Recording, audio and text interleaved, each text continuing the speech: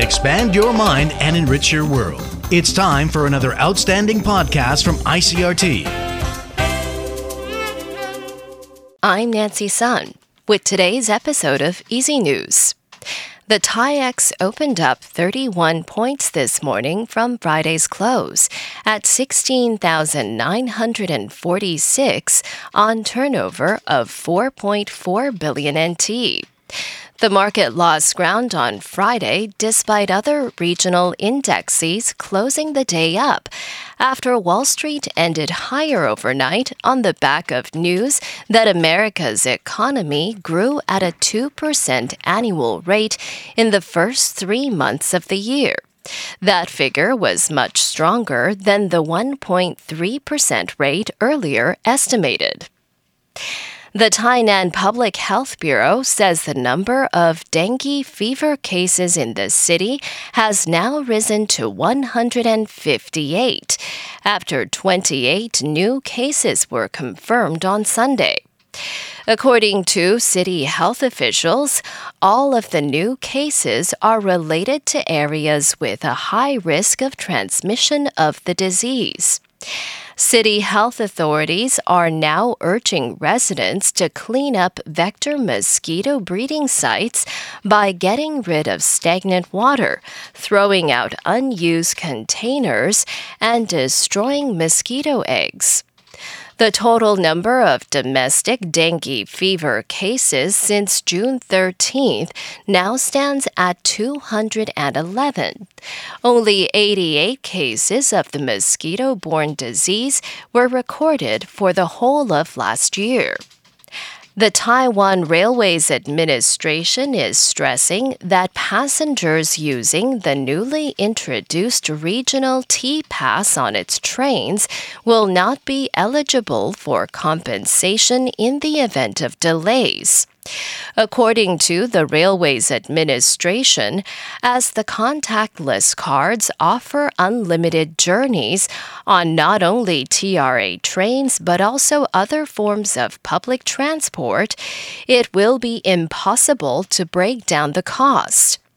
One of the T-passes covers Taipei, New Taipei, Keelung and Taoyuan.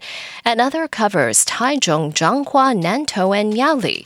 And a third can be used on public transport in Tainan, Kaohsiung and Pingtung. The 30-day unlimited transport pass can be used for railways, MRT, bus, light rail, and ferry journeys, as well as YouBike rentals. In international news, the Syrian military says Israel carried out airstrikes on areas near the central Syrian city of Homs, causing material damage but no casualties. A Syrian anti-aircraft missile exploded over Israeli territory, according to the Israeli military, prompting another round of strikes early Sunday local time. Syrian state media quoted an unnamed military official as saying that the air defenses shot down some of the missiles fired by Israeli warplanes flying over neighboring Lebanon. Israel, which has vowed to stop Iranian entrenchment in Syria, has carried out hundreds of strikes on targets in government-controlled parts of neighboring Syria in recent years, but it rarely acknowledges them. And Australia has become the first country to allow psychiatrists to prescribe certain psychedelic substances to patients with depression or post-traumatic stress disorder. AP correspondent Karen Chammas reports. Australian physicians can now prescribe doses of MDMA, also known as ecstasy, for PTSD. Psilocybin, the psychoactive ingredient in psychedelic mushrooms, can also now be given to people who have hard-to-treat depression. The country put the two drugs on the list of approved medicines by the Therapeutic Goods Administration. The growing cultural acceptance has led 2 US states, Oregon and Colorado, to approve measures for their use. I'm Karen Chammas. And finally, an ailing elephant that Thailand presented to Sri Lanka more than 2 decades ago has returned to his native land for medical treatment.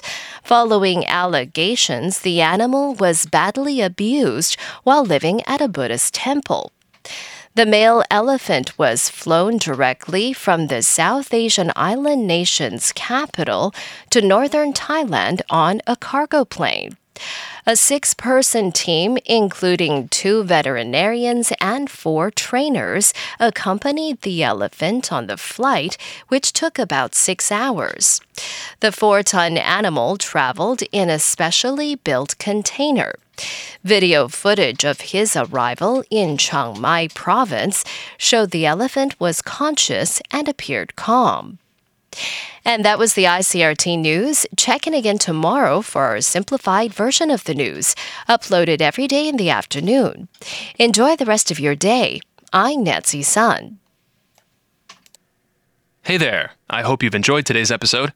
If you'd like to hear more from ICRT, you can check out our other podcasts. We've got Taiwan Talk, where we chat with a new guest every Monday, Taiwan This Week, a roundup of the news in Taiwan every Friday, and English in the News, for useful English expressions explained in Chinese. For some lighter news in both English and Chinese, check out News Bites and News for Kids. And if you enjoy them, tell a friend.